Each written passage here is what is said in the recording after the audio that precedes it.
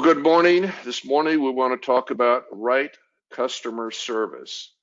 That is the key to living well in God's universe and serving people well.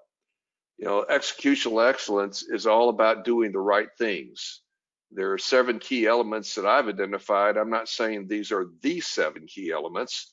These are just 7 elements that seem to be very essential for organizations of all types, whether they're for profit or not for profit, and even individuals. You've got to get these things in order. You've got to have the right handbook. You've got to know where to go to get wisdom and discernment. You've got to have the right culture that supports alignment with the will and ways of God. You got to have the right people who have C4 to do what they're called to do. You have to have the right value proposition. That is the value proposition God has ordained your organization to have. You have to have the right systems and processes to facilitate all this. You've got to be rightly capitalized, right resources, and finally, you have to deliver great value through customer service. So I just want to take a few moments to talk about that this morning and give you some examples here. This is 3 examples here I wanted to make note of. You have Sprint, American Airlines, and Tory Burch. Well, first, Sprint, if you've been around the telecom industry as I have for some 30 years. In fact, I remember actually doing some work for Sprint when I was in the family business. We were mechanical contractors, and we did a Sprint facility. And I remember getting to know those people a little bit. That was early on. This was back 40 years ago. And what I saw of the organization was not comforting or encouraging to me. I saw largely focus on making money and not much interest in serving customers. They only did what they had to do to make money, which meant their customer service was always viewed as something they wanted to minimize the cost. When you start minimizing costs, you will reduce your level of service, and people will have frustrating experiences. And one of the experiences that I noted with them is if you went into a Sprint store, and this is what happened to me probably about 20 years ago, to get service. When I went in to get service, I was immediately taken care of. It was quick, it was prompt, it was courteous, everything was nice. But when I went back to actually get support, what you would call customer service, I wound up in a queue, waiting and waiting and waiting. And when I went up to a manager at one point, I had waited for maybe 30 minutes and had not been helped. And I asked this manager, I said, I've been here watching, and people are walking in the door, and some go left and some go right. And the ones that go left, they get waited on immediately. But the ones that go right, they wind up in a long queue. He said, yeah, the ones that go left, they're new customers. So we're selling them. The ones to the right, they're existing customers, we're servicing them. So you can see the priorities on getting the business. Once they have you, then they're not going to put much priority on you. So that is not right customer service. American Airlines has got a similar kind of reputation. They have traditionally had very, I would say very caustic labor relationships between management and labor. There's always been friction and difficulty between them, to the point where the workers only do what they have to do to survive. They do not really go the extra mile to serve you. And sometimes you wind up with very disgruntled workers. Now, there are some that will serve well. I have noticed that. I've had experience with flight attendants, with gate agents and people that has been pleasant. But there's probably an equal number, if not close to an equal number, that are very disgruntled and angry, and they're only going to do what they have to do. And sometimes they're just kind of rude and ugly and insensitive. Well, that comes from poor relationships between management and labor. And the one I want to camp on this morning is Tory Burch.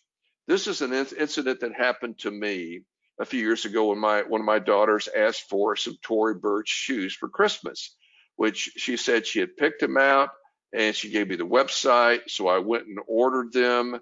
I thought everything's fine. So I ordered them in early December. 3 weeks later, they had still not arrived.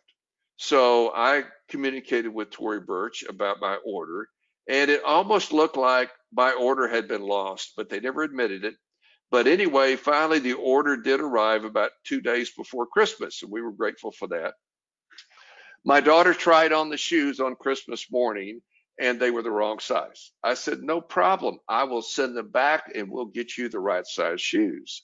So I contacted Tory Burch, and I did not know, but Tory Burch, which is a British company, had subcontracted their customer service out to a Chinese company that was located in Shanghai.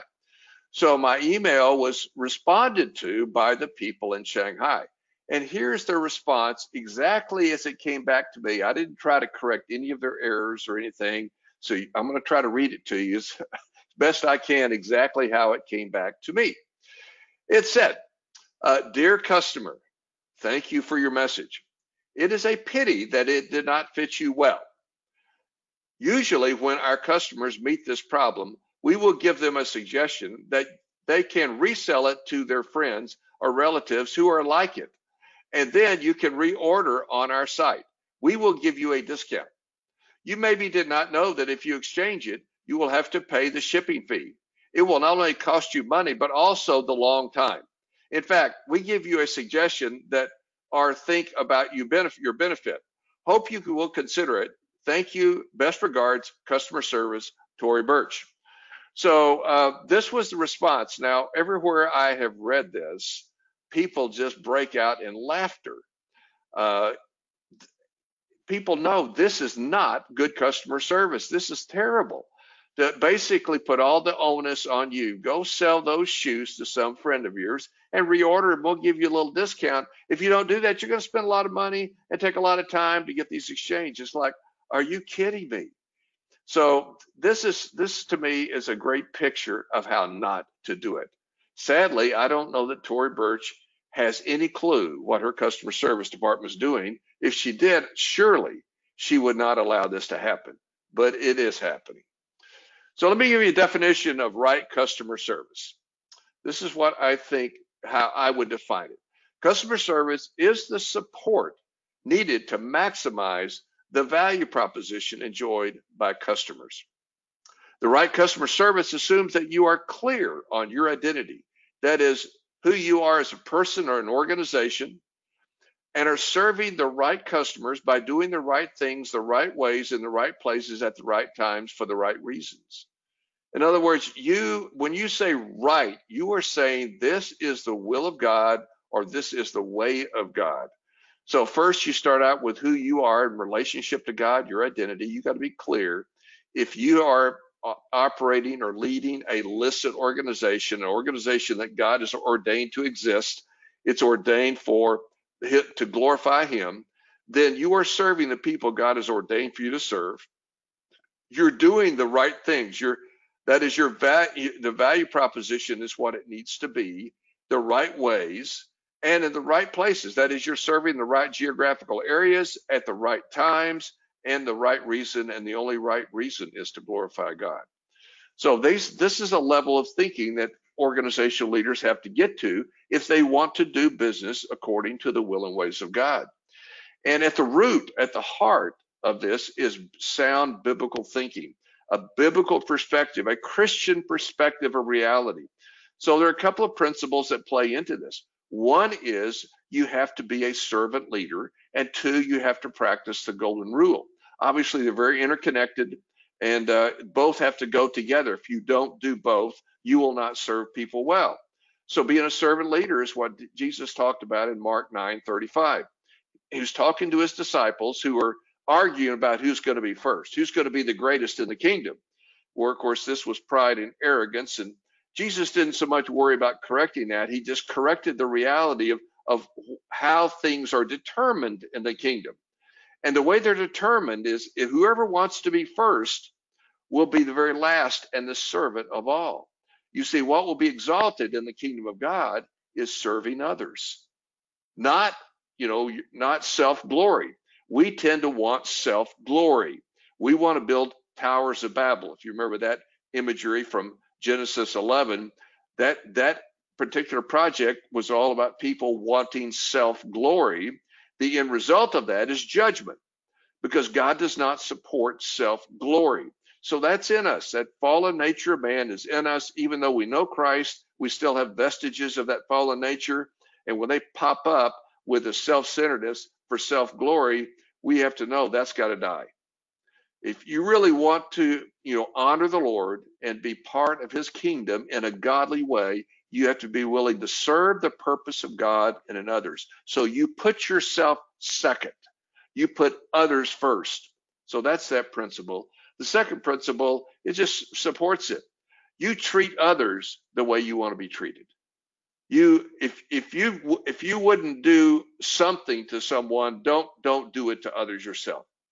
So, for example, the Tory Burch illustration, I can't imagine Tory Burch, the owner of that company, viewing that in any way as being sound customer service. Surely she wouldn't. She wouldn't want to be treated that way herself. Why is she allowing her customers to be treated that way? That is not the golden rule. That is not putting the customer first. So this is, I think, the mindset that we need to have if we're going to deliver great customer service. Now, an example of this happened about 30 years ago. EMC in the late 80s, early 90s was a competitor to IBM in doing data storage systems. And back then, companies were rapidly moving into a high level of data storage. We were beginning the transition from paperless, paper-based systems to paperless systems.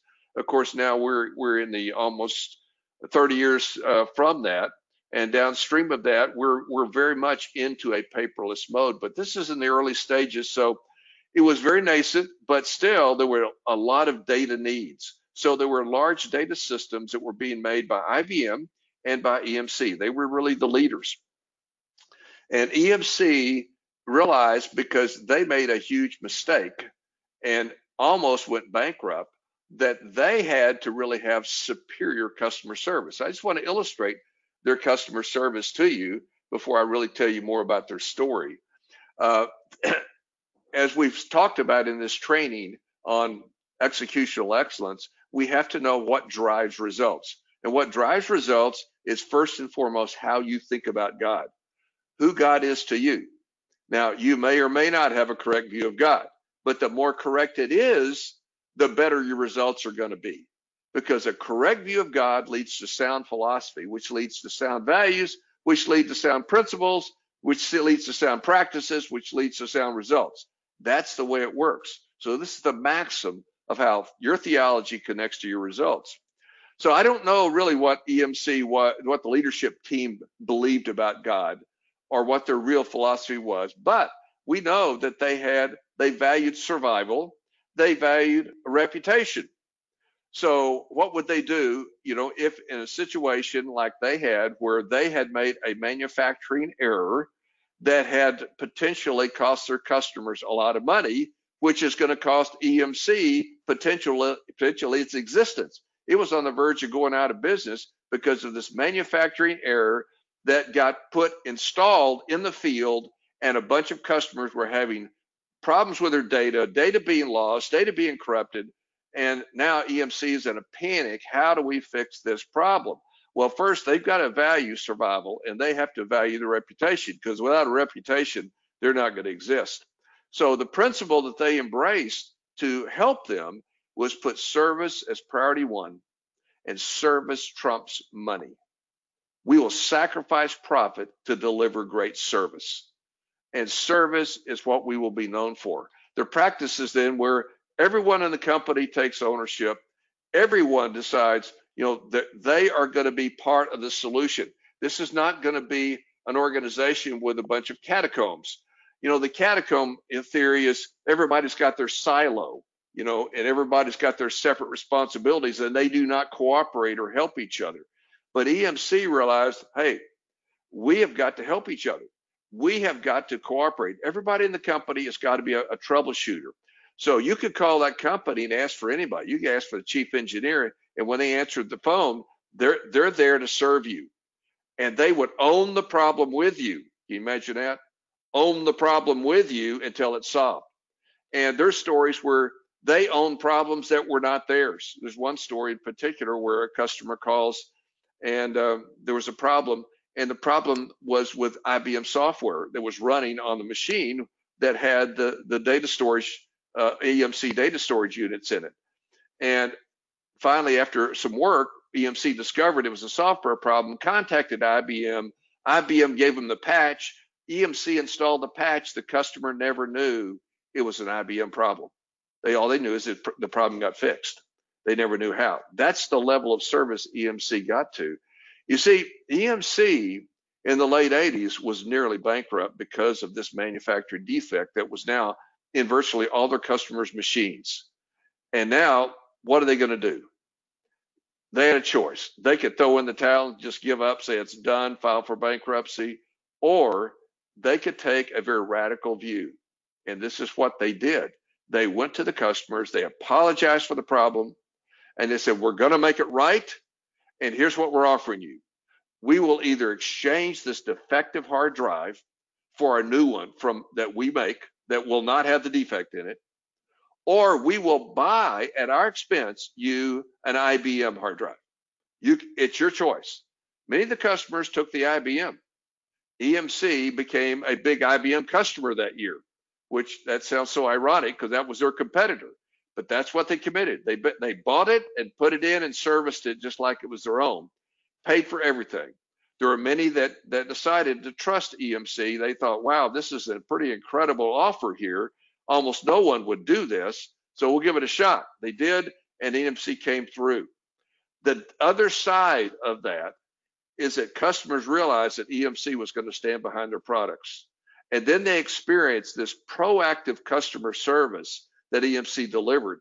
Not only did they turn everyone in the company into part of the customer service department, but they set up a proactive customer service system, basically a computer that monitored all of their customer installations. And if at any point in time, any system from any customer there was a detection of any kind of problem going wrong with an EMC system, EMC would dispatch a serviceman. There was a story of one bank that EMC detected that the hard drive was about to fail. It had not failed, but they were getting signals back from their monitoring system saying it's getting a little shaky. They send a service agent out there, knocks on the back door of the bank.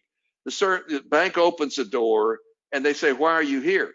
And he says, well, our system has detected that you have a hard drive that's close to failure. I'm here to replace it before it fails. The bank is blown away. They'd never seen anything like this where things don't have to fail before they get repaired. And so they became a very loyal EMC customer as a result.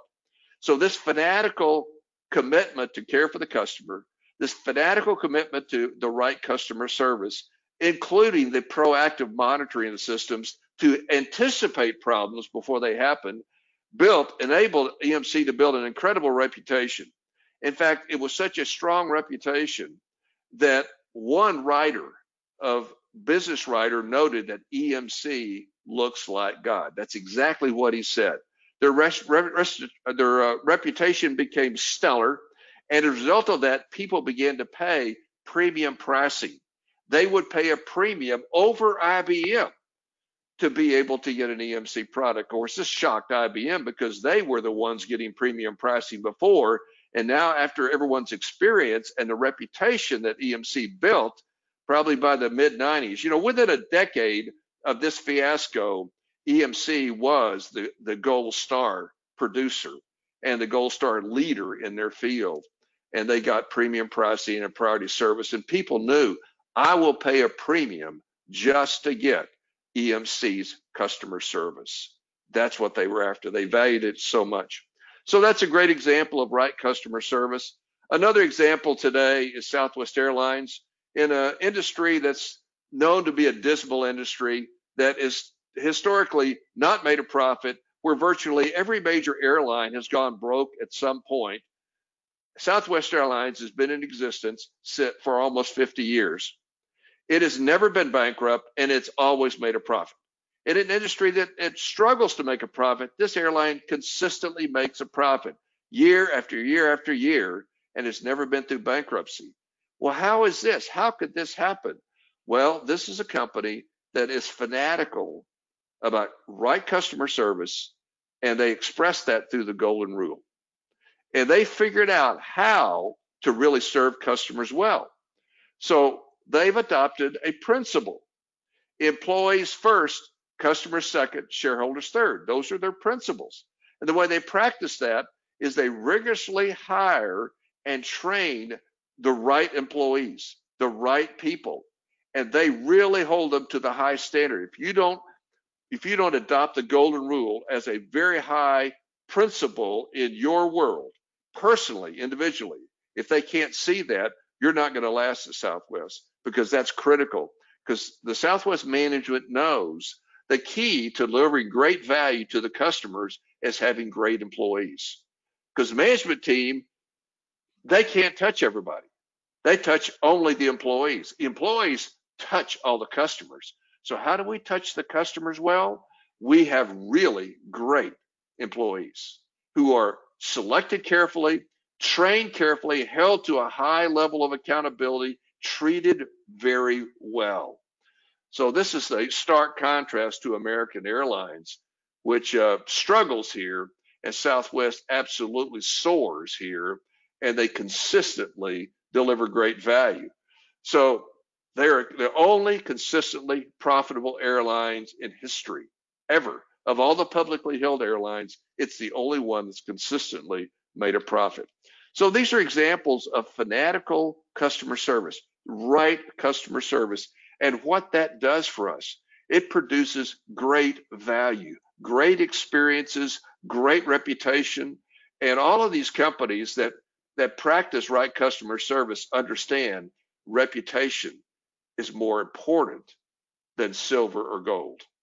That's what Scripture says. Reputation is more important than profit. They will invest profit into delivering that great customer service. And one other quick example of how this worked out in Southwest Airlines is there's a story that Herb Kelleher shared about a couple of Southwest Airlines employees. They had finished their work duty that day and were walking out to the parking garage to go home. And they come across a man who is changing a flat tire. This man's in a suit. He's clearly been on a business trip, and they offered to help the man. The man turned to them and was kind of timid at first. And he said, well, I appreciate your offer, but I didn't fly Southwest. And the Southwest employees responded, oh, it doesn't matter. We're happy to help you. That's the attitude you want in your employees. It isn't about the money. It isn't about who you did business with. We're just here to serve. And we will sacrifice our time. We're on our time. We're not on company time. We're on our time right now. We'll sacrifice our time and our energy, even though we're tired. We're going to do that to serve you well. Now, they never said all that to him, but that's what they were doing. They were showing we really care. We want to help you. We're treating you the way we would appreciate being treated. So it doesn't matter whether you did business with us or not.